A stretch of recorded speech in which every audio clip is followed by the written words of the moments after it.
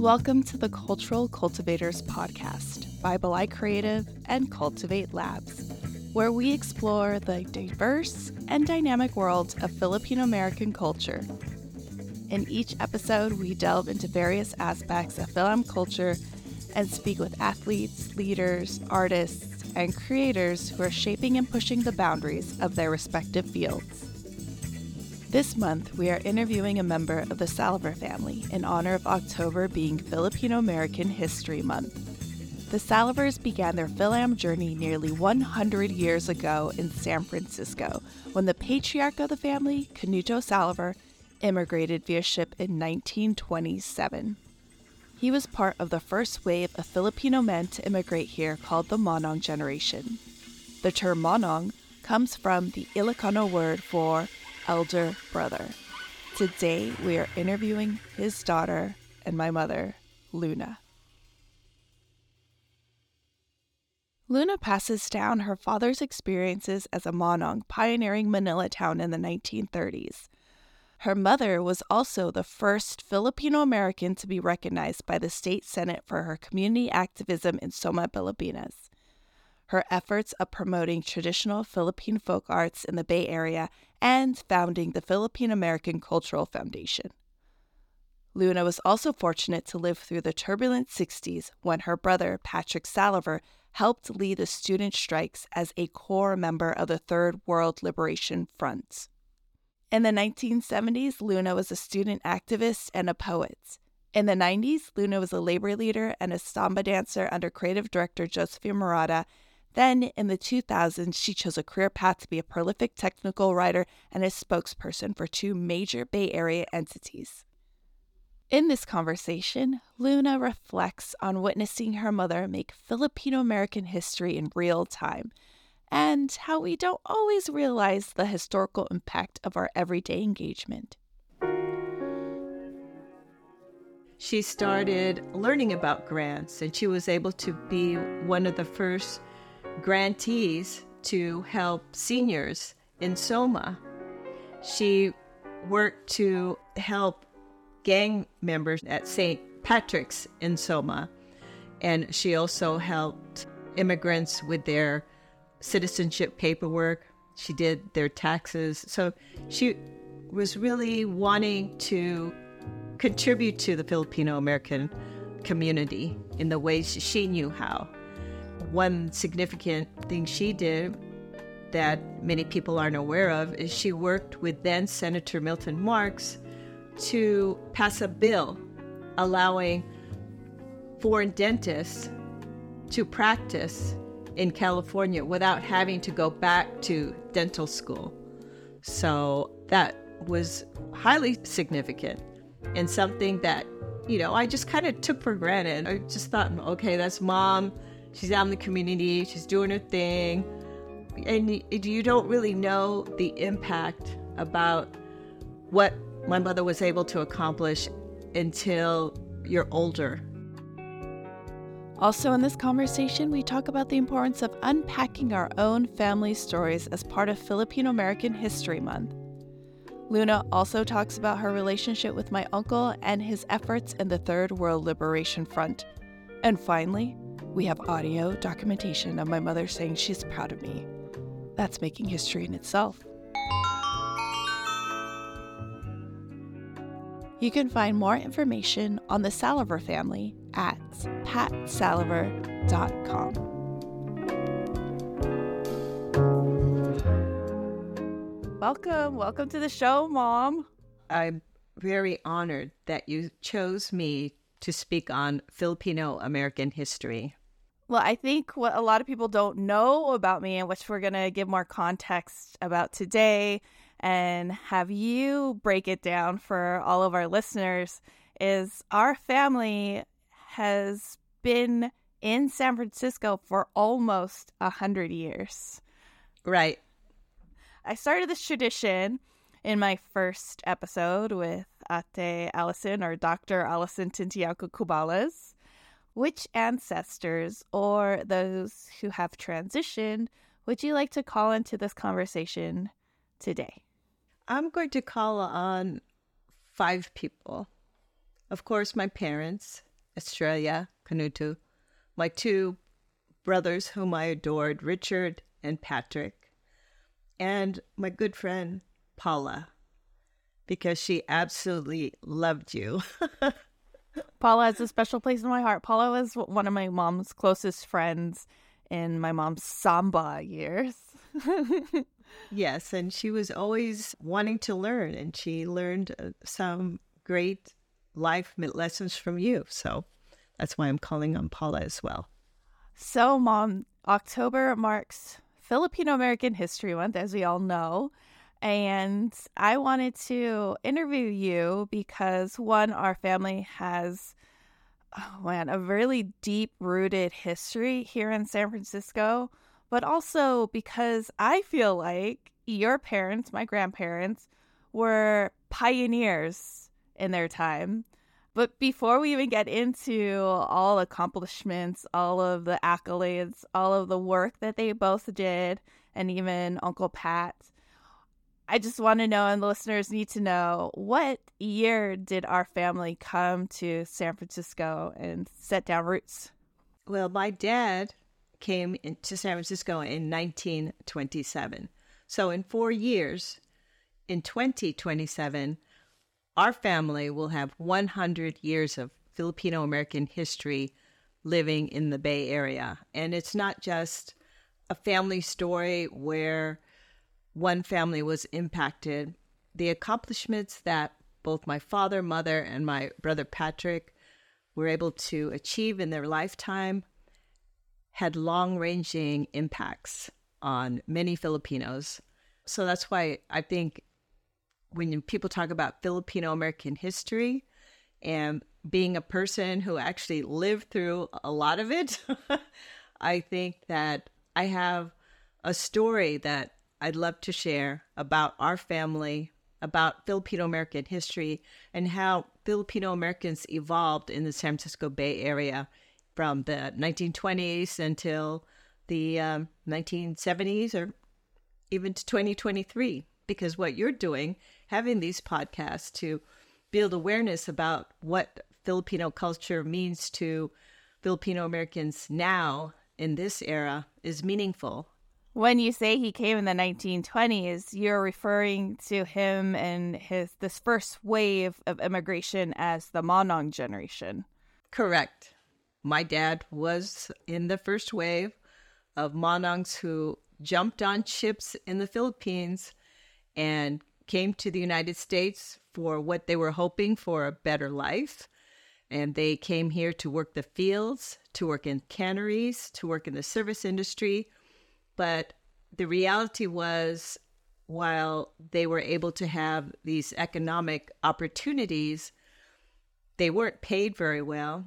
They were forced to live in small communities. They didn't have the same rights as white males did. So there was a lot of oppression, a lot of racism. And my father told me his stories of when he came here in the 20s, what it was like to live in that era. And there are a lot of immigrants who come to the United States, I would say in the 70s, 80s, and beyond, who have no idea what Filipinos went through during those terribly racist era in the United States. Yeah, our last episode, we spoke with Gail Ramosanta, the writer-creator of Larry, the musical about Larry Itliong, and she talked about the Watsonville riots and how, just white folks were getting into cars and hunting Filipinos to kill and murder during that time near Watsonville. And I feel like that is sort of what a lot of Filipinos went through all over the West Coast, not just in Watsonville, as far as racism and the bodily harm that they endured just trying to make a living to send money back to the Philippines to their families. Right. And in that era, it was not just the Filipino farm workers who were beaten down. It was also African Americans in the South, the Chinese immigrants who helped build the railroad. So each one of these ethnic groups, all groups of color, faced incredible racism at that time. And people may argue that little has changed when you see what's going on in the world, but I think then it was more systemic because the laws were not on our side. Yeah, it's funny that you say that because there were restrictions such as the Immigration Act of 1924 that actually made it very difficult for the Monongs to bring their wives or partners with them and start families. It was even illegal for Filipino men to have relations or relationships with white women during that time. So a lot of Monongs had to create communities like Manila Town in San Francisco where they had, friends, where they had safe places for them to congregate, to eat together, to share stories, to have a life outside of just being labor. And I know Grandpa was a pioneer in that way too, right? Well, what your grandpa did that was considered pioneering was his ability to go from a dishwasher that literally made sense in an hour, like either it was 31 or 41 cents per hour, to scrimping and saving and dealing whatever deals he had to do to become the first Filipino businessman in San Francisco, along with his partners, to open the Bataan Cafe, which was underneath the International Hotel. Then Manila Town was about a 12-block area adjacent to Chinatown, and Filipinos were forced to live in this community because it was illegal to try to rent or own property in many places. Real estate agents wouldn't sell to people of color at that time. So Manila Town became this magnet for Filipino immigrants to start their lives in America. And that's where your grandpa lived, my dad, for many years. And that's where his community was. So being a restaurant owner and also eventually expanding to own the pool hall made him a hotshot in the community. And I didn't know this until I was a teenager. My dad started sharing stories of his life. You have to understand, my dad was a very quiet man, and he was 50 when I was born. So he's more like a grandpa to me. And I didn't know about these stories until I was about 17 years old, and he would sit at the kitchen table where he lived at the time, and he'd share all these memories. And I was just shocked to hear all these stories of my dad's life before he had all of us kids. My dad would talk about how if someone was giving him trouble, the cops who were on the take would take care of that person, and my dad would stand over that person's body, and people would think, oh, Connie showed that guy, and he built a reputation in Manila Town as being a tough guy. He showed me a picture of himself on a motorcycle wearing white suede shoes, and I'm thinking, this is my father. So I really encourage young people to interview your grandpas, your grandmas, and learn about their histories before they had children. Ask, why did they come to the United States? My dad told me he came to the United States to avoid an arranged marriage. He was not attracted to the woman that he was supposed to marry, and he jumped on a ship. First, I believe he went to Seattle, but then he ended up in San Francisco, which I'm so glad he did, because San Francisco is a beautiful city, and I'm very proud to be a native San Franciscan. So listening to these stories about your grandfather and how he was the first at something made a big impact on me. It made our family special. Before I thought we were just the average immigrant family, but no, my dad did something special. One thing else I learned about him was that he taught himself how to play trap drums, and he joined a big band because that was the thing back in the 30s, big bands. And they had a talent agent who was based in Utah, and this talent agent would book this band in different farm worker areas at taxi dance halls. And if you don't know what a taxi dance hall is, it's where farm workers can dance with a woman.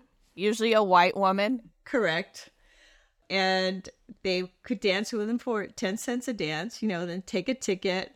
And for as many tickets as a farm worker could buy, that's how long he could dance with this woman. And that gave these men who weren't allowed to have families really, or to marry white women, it gave them opportunity to feel the presence of another person, to feel that intimacy, even though it was bought for 10 cents a dance.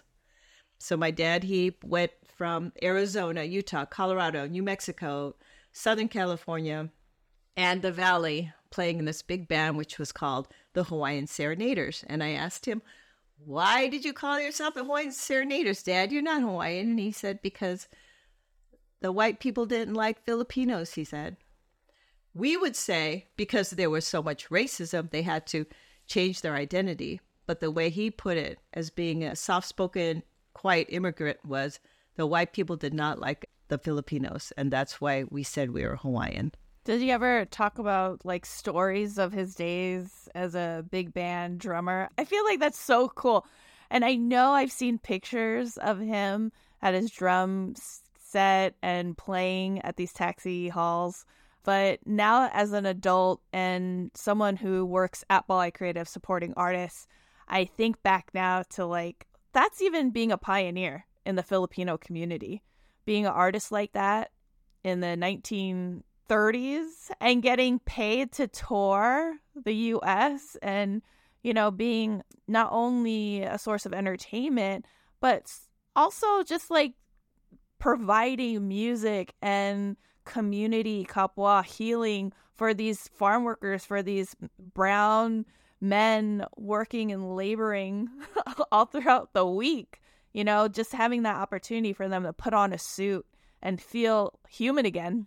That's such a good point. That's such an excellent point, because at that time, if you were a Filipino man, you dressed up. My dad, until the 70s, never wore jeans. When he went out of the house, he had a top coat, he wore a brim, he wore a button-down shirt, a tie. He always dressed up. And that's the same thing in that era, in the 30s and 40s. Filipino men, the farm workers, the service workers, the cannery workers, they would dress to the T's. And Latinos, too. They're very similar in their communities. They would dress to the T's to show, hey, we got class. We're classy guys. And, just to have that community for one Friday or Saturday night and feel relaxed. I never thought of that way, but you're absolutely right, because I know with my dad, he had his drum set for a few years while I was growing up. And there was always such a joy when he was playing, such immense joy. And I just feel kind of a regret that all the musical DNA went to my brothers, man. It's like, what? The girls got different type of creative DNA, but all the musical DNA went to my brothers. Well, no, we have to give some shine to Grandma, because she was a very talented organist and played for almost all the churches here in San Francisco. And that's a good segue to Grandma and what kind of pioneer she was, because I know this podcast is only an hour already gone halfway through. So let's add some shine to Grandma Estrella and the kind of things she did to make herself a pioneer, activist, and a culture bearer in the community. Excellent segue. And for my mom, her talent was very cultural. So when she came here in 1954 as part of the second wave after World War II, then it was more relaxed that Filipino women could immigrate to the United States, and more Filipino men that were already here started having a lot of brides come from the Philippines. Your grandpa on your dad's side, that's their story. But my mother came here 1954, and her and my dad were neighbors, and they started a relationship. She already had 4 children from a previous marriage. My dad had 3 children from a previous marriage. And together they had three more. So it's like before it was popular Brady Bunch, Filipino style. But my mom came here, and as soon as she settled with my father, then she started teaching Filipino dance. And that was one of the first ways that she started to build awareness about Filipino culture in the San Francisco Bay Area. She would teach Filipino dance in our garage. She had students from Balboa come and learn the tinikling. And at one point, they introduced the Bay Area to the tinikling because they were on a talent show that was aired locally, and they won. Many of the students from Bal, they weren't even Filipino. They were mixed, or my brother's best friend, Doug, he was this red-haired guy, and he's here with the bamboo sticks. So her joy of knowing Filipino culture and sharing the Filipino dances, as well as eventually going to churches and playing the organ and organizing choirs, that was her joy. But that evolved. So she went from a very cultural community woman, and it evolved into a two-prong approach for her. In the late 60s, she created the Filipino American Cultural Foundation, where she was able to get grants and get support to bring Filipino artists from the Philippines and perform here in San Francisco. The other approach she had was to actually get involved in the community.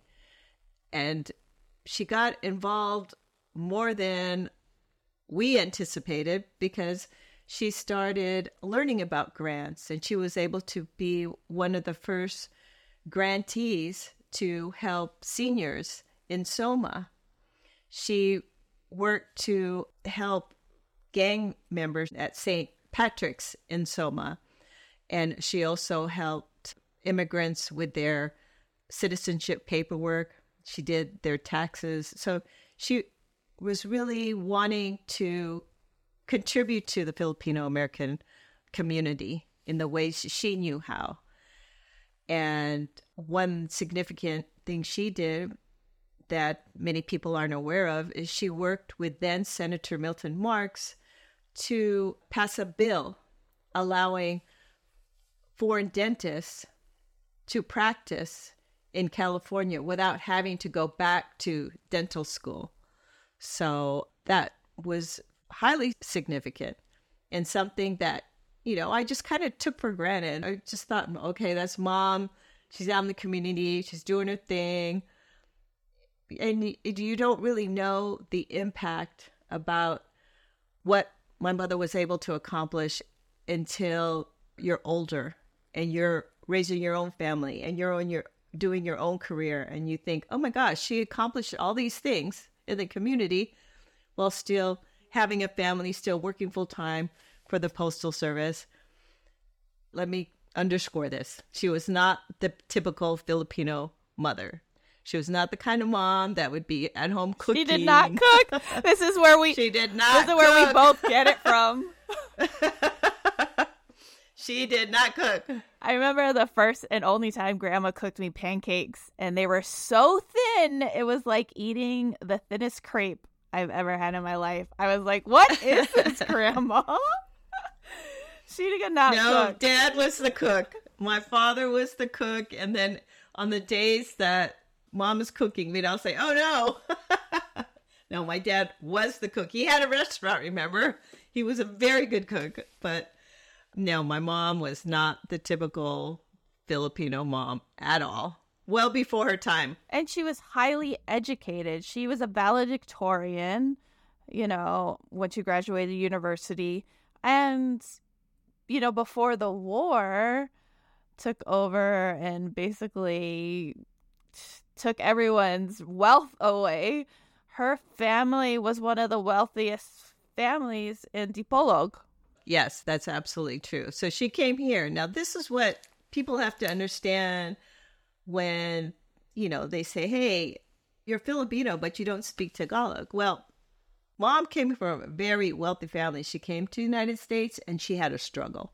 It was like life of night and day. It's the whole gambit of coming from a very wealthy background, a very privileged background, very educated background, and then coming to the United States where you have absolutely nothing and you need to rely on getting married in order to have somebody help you raise your kids. It's a culture shock. It's very much a culture shock. And I think a lot of Filipinos who came in the 70s learned that as well.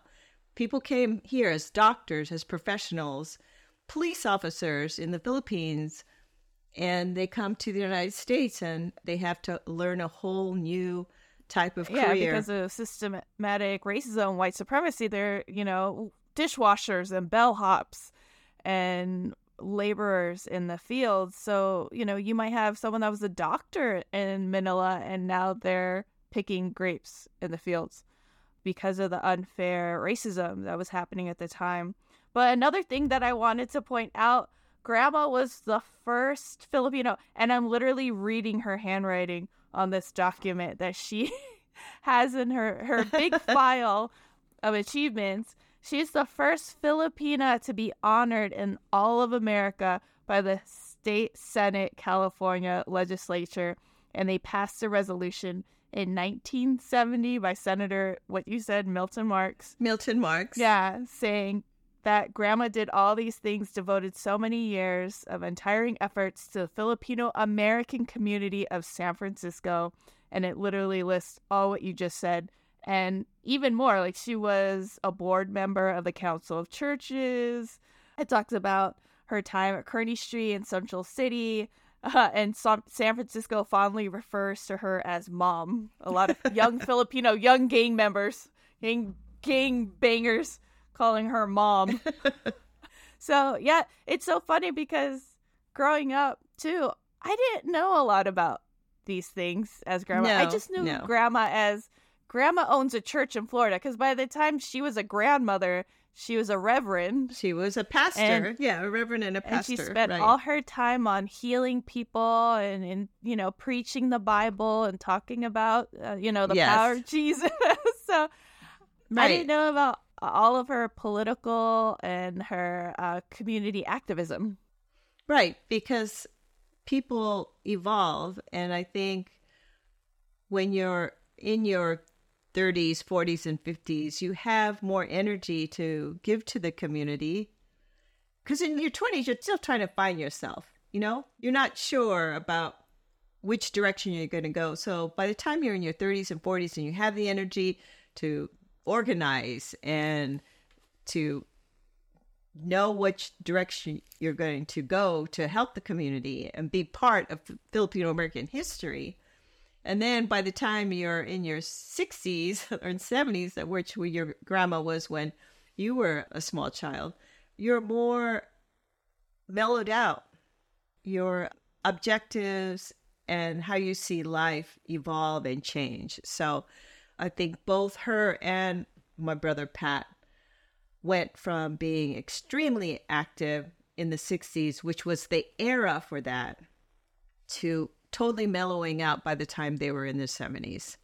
And they were more family oriented. So that's why the grandma you knew when she was in her 70s was not the same woman when she was in her 40s and 50s. But it doesn't discredit all the work that she did. No, definitely not. Definitely not. And how many lives she accomplished she a lot. Probably changed with even helping pass, the new law stating for dentists, especially from all over the world, that you don't have to go back to school, graduate here in the U.S. And so she helped pass that law.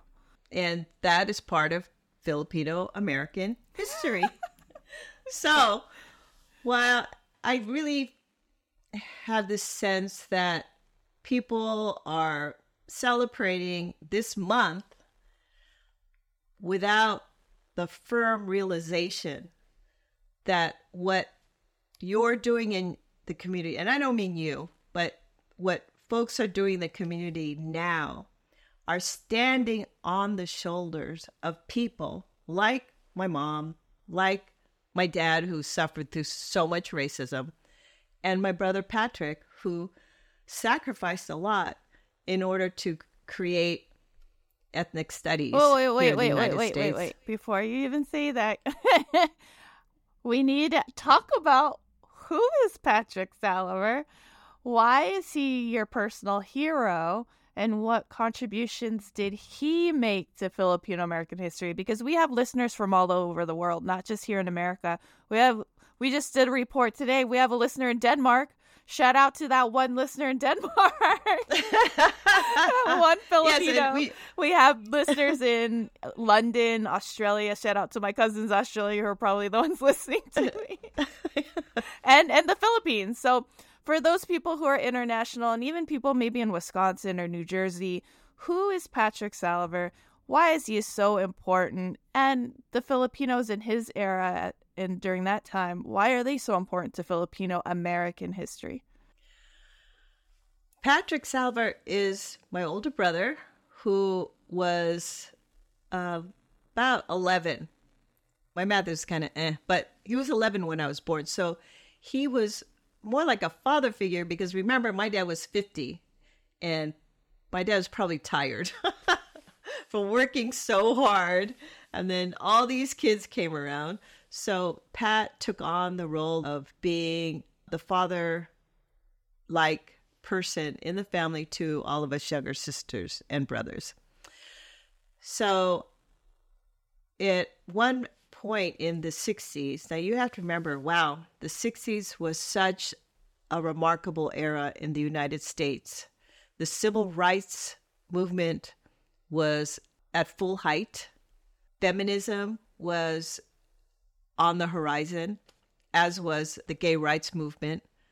People were starting to organize and protest the war in Vietnam. The world was changing, roles were changing, and there was a sense of not wanting to just sit back and let the world change or go by your eyes as a witness. There was a determination by many people to get involved and make that change happen. So when Pat drove my mom to Delano to support the farm workers' strike, he saw how the farm workers were living. And I think there was this connection between him being a teenager embarking onto college and seeing how Filipinos were treated in the fields, with little pay, backbreaking work, no breaks. There's no water trucks with water bottles to help you when you're dehydrated, no medical care. And he felt that Filipinos as a group should have better opportunities. And college was the way for his generation to see that through. He wanted better economic opportunities for Filipinos, for minorities in general, and he knew that education was a pathway towards that goal. So he started going to San Francisco State, and he saw that much like the other ethnic groups in San Francisco State at the time, primarily African-American student groups, the La Raza groups, Pat saw how they were fighting for students' rights and how they were fighting for a different type of America, just like so many hundreds of other people were fighting for at that time in the late 60s. So he approached the BSU. He wanted to join and be a part of that change. And they said, well, maybe you should consider organizing Filipinos at San Francisco State. And, BSU supports you, but maybe just like La Raza has a group, BSU has a group, maybe the Filipinos at San Francisco State should have their own autonomy. And at that time, it's not something that he said, you know what? You're right. I'm just going to start organizing people. He was encouraged in the role, but he didn't see himself as this really assertive leader at first. But as the role grew on him, then he knew the necessity to create the Filipino American Cultural Endeavor at San Francisco State and have that entity be part of the Third World Liberation Front, who was fighting for students' rights. And one of the issues of students' rights was ethnic studies, because we can't, as a society, deny the contributions that all ethnic groups have made to make the United States the superpower that it was then and it is now. The United States just didn't become this important capitalist country because of a few, Thomas Jefferson or whomever. It was on the backs of slave labor, on the backs of Chinese labor who built the railroads that was able to connect east to west. It was built on the farm workers who helped feed America. So there's certain contributions, important, remarkable contributions that people of color have made to make the United States this superpower, this country that other immigrants want to come to. And ethnic studies was the direction that education needed to go in order for young people to learn and be proud of their ethnic background. And you have to remember that at that time, there was a lot of new ethnic pride that was evolving. People were starting to embrace their culture instead of assimilating. And our own family, my dad, he didn't want to teach us Tagalog because he felt he was discriminated against because of his accent, because of his brown skin, and he wanted us to assimilate. So assimilation was really poured into every cell of our beings during the 20s, 30s, 40s, 50s, up until the 60s, when we started to have ethnic pride. When people were, African Americans were shouting Black Power and raising their fists, and we were raising our fists too. So it was quite an important era, but it did not come without sacrifice because of my brother's activism and his role at San Francisco State. He became a target for the FBI, and he refused to go in the draft. And it's a story that, if you read the story of Muhammad Ali, who was known as Cassius Clay before he became Muhammad Ali, he was a conscientious objector. And when I went to the African American Heritage Museum in Washington, D.C. this summer, I saw Muhammad Ali's quote about being a conscientious objector. And it was the same ideals that my brother had. But my brother was sent to prison for it. And it wasn't just because he objected against the war. It was because he was a leader that needed to be silenced. They arrested him, they put him on trial, and he served in prison, and it broke his spirit as an activist. That part of Filipino American history has greatly been ignored. I wish they would name a street or an alley in San Francisco after Patrick Salaver, because what he did, the sacrifice he made, he could have just said, I'm not going to be a leader anymore. Let's just have PCNs. And let's not fight for ethnic studies. But look at the impact that fighting for ethnic studies has on the youth of America. In California alone, to graduate from a state university, California University, you have to take an ethnic studies class. And that was signed into law 2 years ago. And there are over 700 College of Ethnic Study departments all across the U.S., including Harvard University. So yeah, it's made a huge impact. So when you look at someone who went to prison for that, how many people, I don't care what race you are, how many people can say that they did that? And his colleagues who went on to graduate from San Francisco State, they went on to such important careers, and I feel that he regretted that his college years were cut short by imprisonment. I want to share one quote from Uncle Pat that your other brother, your younger brother, Tim, found from Rolling Stone magazine. So they published an article in 1972 called Letters from American Political Prisoners. And for some reason, my uncle just found this, an article from 1972. You know, there's even a picture of the article. And there's a letter from Uncle Pat in this article. And he wrote, Right. By birth, I am Filipino, a native of Southeast Asia, and all too aware of the imperialistic and racist nature of the Vietnam War. I'm also aware as a human being of the nature of oppression that kills people and their culture. Babies, women, old men, and all. It is the same oppression that keeps third world people in the ghettos of the cities. My crime was not a violent act. It had no victims, other than myself, perhaps.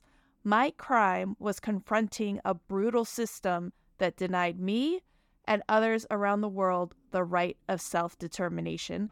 I wanted to add that for context and also just like words from Uncle Pat, directly from Uncle Pat, because echoing your sentiment that a lot of people back then might not have sacrificed their own physical being as well as their own freedom for what he believed in.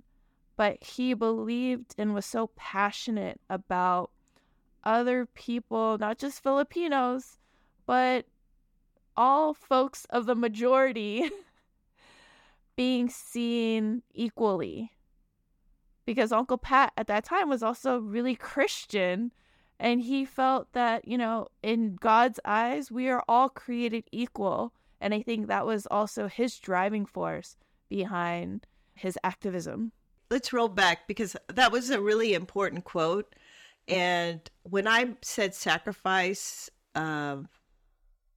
people stepping up to the plate, sacrifice, he went to prison. But I will say that there were people in the 60s who did risk their physical safety when they protested, because in the late 60s, the revolution was televised, and you would see dogs would be set on protesters. Police would hose down protesters with high pressure water hoses.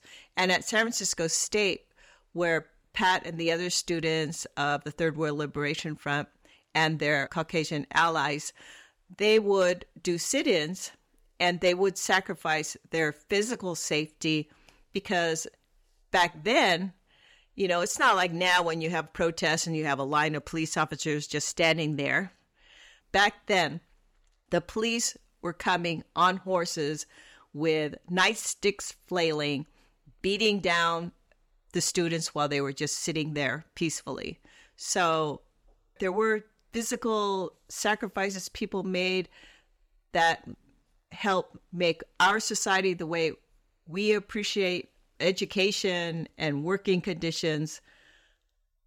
We have a lot of benefits. We have a lot of benefits because of the sacrifices that others had made in the 60s. And so I just wanted to make that statement, because his sacrifice was being imprisoned, but his fellow protesters, they faced police brutality that you wouldn't see in the United States at school protests now. So that's Patrick Salaver. That's why we think it's important to tell his story, and not just his story, but I want to also credit Grandma for inspiring him to be more active too, and be more intertwined in the community, and to also speak up for others. She actually had an impact on myself and my career choices and my activism. But his example was so brilliant in terms of giving back to the community because even as a family man, the way he gave back to the community is he helped raise kids who were coming from dysfunctional families who didn't have a strong father figure in their lives. And he helped them navigate through really difficult times. And you said that, then he was a Christian when he was a conscientious objector. He was a Christian until the very day he died. And I think he would comment to you on his ideals of Christianity and spirituality, which I think impacted you. And I could see how your grandmother and your uncle have totally influenced you. I mean, you're doing this podcast. You could be doing podcasts about makeup tips or what kind of clothes to wear to the next gala. But no, you're doing podcasts about people who are impacting the Filipino community. And for that, I give you accolades. Kudos to you. Well, before we end, we got to talk a little bit about your accolades too, lady, and the work that you do, pushing the Filipino American needle forward and making history or her story in your own right. Can you talk about some of the things that you did? Especially, I want to also say environmental justice and what you did to help our environment here in the Bay Area. Well, for 27 years, I worked for the Bay Area Air Quality Management District, and I was a public information officer and later a senior public information officer. And what's stunning to me is back in the early 2000s, I would have to go out and give presentations to school children, city councils, county supervisors, service groups, faith-based groups, and we would talk about air pollution, sparing the air, and also climate change. But back then we called it global warming. And at that time, I was telling people about climate change issues and what would happen. Droughts, fires, stronger storms, and talk about the causes of climate change. And I just feel like, wow, I was doing that 20 years ago, and at least more people are driving EVs. But in terms of moving the needle, even though my mentor and my boss at the time, Teresa Lee, created the Spare the Air program, I was the program lead for the Spare the Air Free Transit program, which helped make Spare the Air a household word here in the Bay Area. And it was a team of us, including my great friend, Michelle Torres, but informing the public about what causes air pollution, what causes climate change, and ways that each individual can make a difference, I think aligns with what my brother was trying to do when he was at San Francisco State. Getting Filipino students to realize you, one person, one individual, can make a difference in this world of ours. So even though I'm not at the Air District anymore, the Spare the Air program, I think, is very familiar to people. And you hear it just a few weeks ago. The meteorologists and all the TV channels were talking about how it was a Spare the Air day. And I hope that people actually do change their behavior on that day, because we all have a responsibility to protect the planet. Each and every individual, every one of us can make a choice to improve the environment and to protect it. And you also made history as an artist yourself and creative. You danced for many decades. I was on the sidelines handing you water in different parades and carnival performances. Can you talk a little bit about your time as a dancer? Well, I always loved to dance, even from the age of 3. I loved to dance, but we couldn't afford professional training. So I was more of a, freestyler. But in 1991, I decided, after watching so many San Francisco carnivals, to actually learn how to dance samba and participate in the carnival as a dancer. And I went with my really good friend, Eva Martinez, at the time, and we took lessons. It took 18 months for me to learn how to do samba well. But about 3 years later, I was asked to join the performing company. And so I performed in every major venue in Northern California. I performed on stage with Carlos Santana, including the 1996 Olympics in Atlanta. And we were the first big show after the bombing that had occurred there. So I was a little nervous, but we performed in front of about 45,000 people. And the amazing thing about that is when I was a teenager, in all my teenage angst, I would go to my brother Pat's room and put on his headphones and listening to Santana records. And I would daydream that I was dancing in front of tens of thousands of people on the stage with Carlos Santana. And that was like my daydream to get through those troubling teenage years. So the first time I performed with him, which was at Willie Brown's inaugural in 1996, near Pier 39. It was freezing. It was February. It was so cold. But when I was backstage and I heard the first chords of Europa, and I looked up at the sky and saw the stars, I just started to cry. Because all my childhood dreams came true in that one night. So that's where I leave folks with is one, whatever you set out to do, it can happen. You just have to make it happen. Two, if you're a young person, find out why your parents or grandparents emigrated to the United States and learn about them, learn their history so that you could be part of Filipino American history here in the United States. And three, always appreciate the people you love. Even if sometimes, you don't get along in certain eras, what they have accomplished in their lives is something to be proud of. And Nicole, I am proud of you.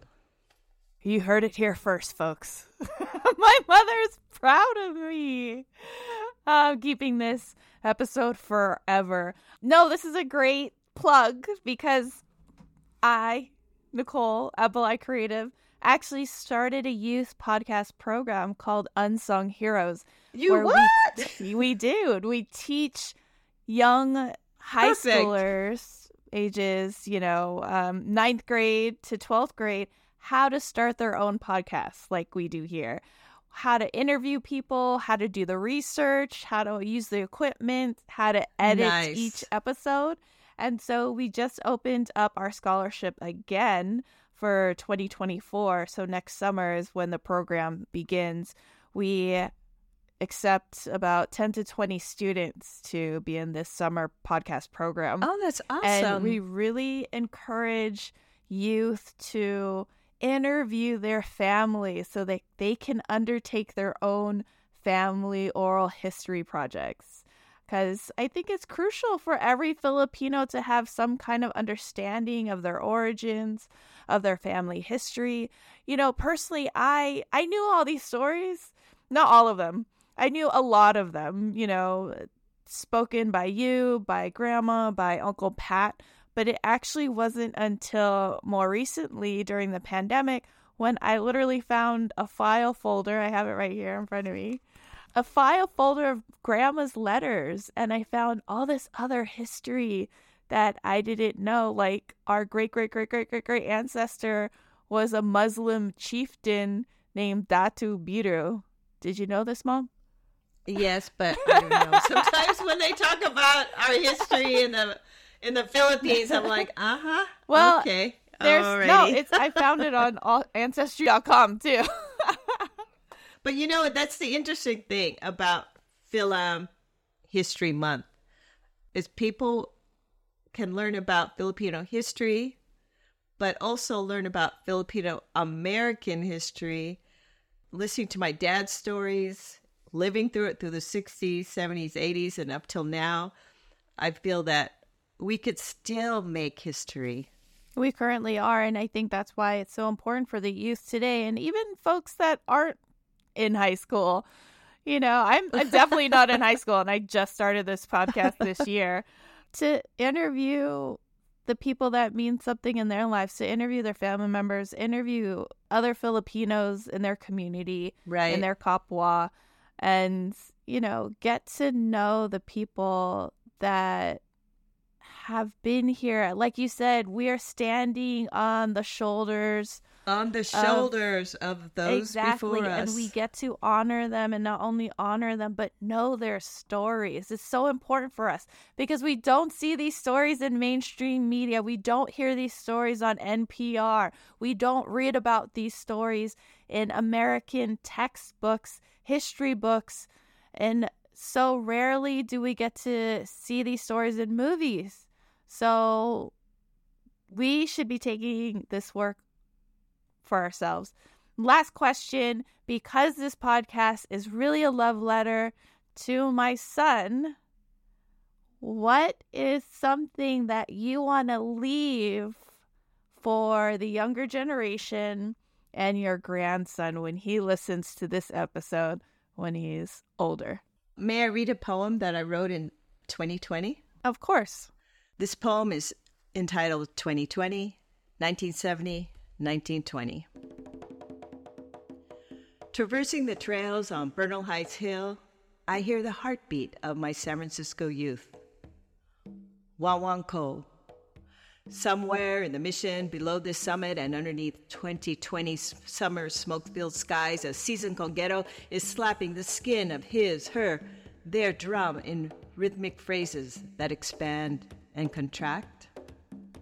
Wawanko brings me back to days long lived in my city long loved. 1970. The heartbeat of San Francisco resonated from Dolores Park benches to Aquatic Cove bleachers south to the concrete steps at Ocean Beach, while brown-skinned youth of every hue, the descendants from every colonized country, gathered to drum, to dance, to listen, to learn. We embraced self-determination as we ripped away the tethers of assimilation. No COVID to lock us down or lightning ignited fires to smoke us out. And the only brighter blaze was the passion in our hearts. The city's golden days were decades before the gentrification by screen-addicted hipsters. The best days in San Francisco was when the city was a brighter, radiant beacon, even more brilliant than the glow that attracted Manongs 50 years before. Salamat po, 1920. Heads bowed to Manongs who pioneered Manila town. The heartbeat of their life was a harmony of billiard balls colliding, the hiss of pork frying, the cadence of dialects from home reverberating through the halls of the I Hotel. Restricted, excluded, segregated. Opportunities were beyond Manong's stretched fingertips. For them, success became a lifetime away. Not theirs, but ours, because their sacrifices evolved into our successes, enabling boomers to thrive and prosper in the golden era of San Francisco. Now, the only echoic memory louder than my youthful Wawanko heartbeat is a Salamat po, gratitude resonating in my soul. Yes, Queen. Thank you, Mom, for being on my podcast, on the Cultural Cultivators podcast by Belay Creative. Thank you for, giving so much history and history lessons and stories for this Filipino American History Month. Thank you. Thank you. And, I'll see you in a minute because we're both recording at my house. Goodbye, everyone. Remember, talk to your elders. Learn about them. You'll be so surprised. Yes. Respect. And happy Filipino American History Month, everyone. Enjoy all the festivities and all the time together with your kapwa.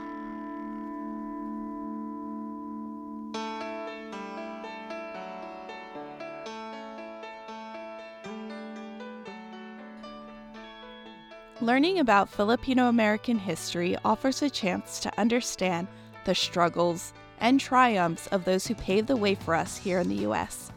And learning about their experiences with immigration, the labor movements, and civil rights activism is a source of inspiration and empowerment not only for the present generation, but all generations. Exploring our history fosters a stronger sense of identity and belonging, providing a deeper connection to our own roots. And by recognizing the contributions and sacrifices of Filipino Americans who came before us, we not only honor their legacy, but we also gain the lessons that can inform our path forward, promoting solidarity, kapwa, resiliency, and progress within our community. I think the conversation today shows that interviewing our elders fosters a deep sense of cultural identity, allowing us to connect with our roots and appreciate the rich tapestry of victories and values that shaped our families and even communities. I've also learned by interviewing my mom that this knowledge helps strengthen our own family bond. And I encourage the younger generation, heck, even every generation, to engage in oral history projects and have meaningful conversations with our elders. Because a strong sense of heritage empowers Filipinos from all over the world to preserve and share their unique stories, contributing to a greater appreciation for the diverse narratives that make up our own cultural mosaic. Author Machona Di Liwayo said, "It is in our roots, not the branches, that a tree's greatest strength lies. If a tree has strong roots, not even the strongest hands can pluck it from where it stands." Balai Creative started a program to teach youth in the Bay Area how to do just that with our Unsung Heroes podcast program. We are giving high school youth the opportunity to attend a summer series of 8 storytelling and podcast workshops where teens can learn how to interview, research, edit, and even produce their very own podcast. You can find out more information about our Unsung Heroes podcast summer program and even apply for a full scholarship at balaicreative.org. Cultural Cultivators is hosted by me, Nicole Salaver.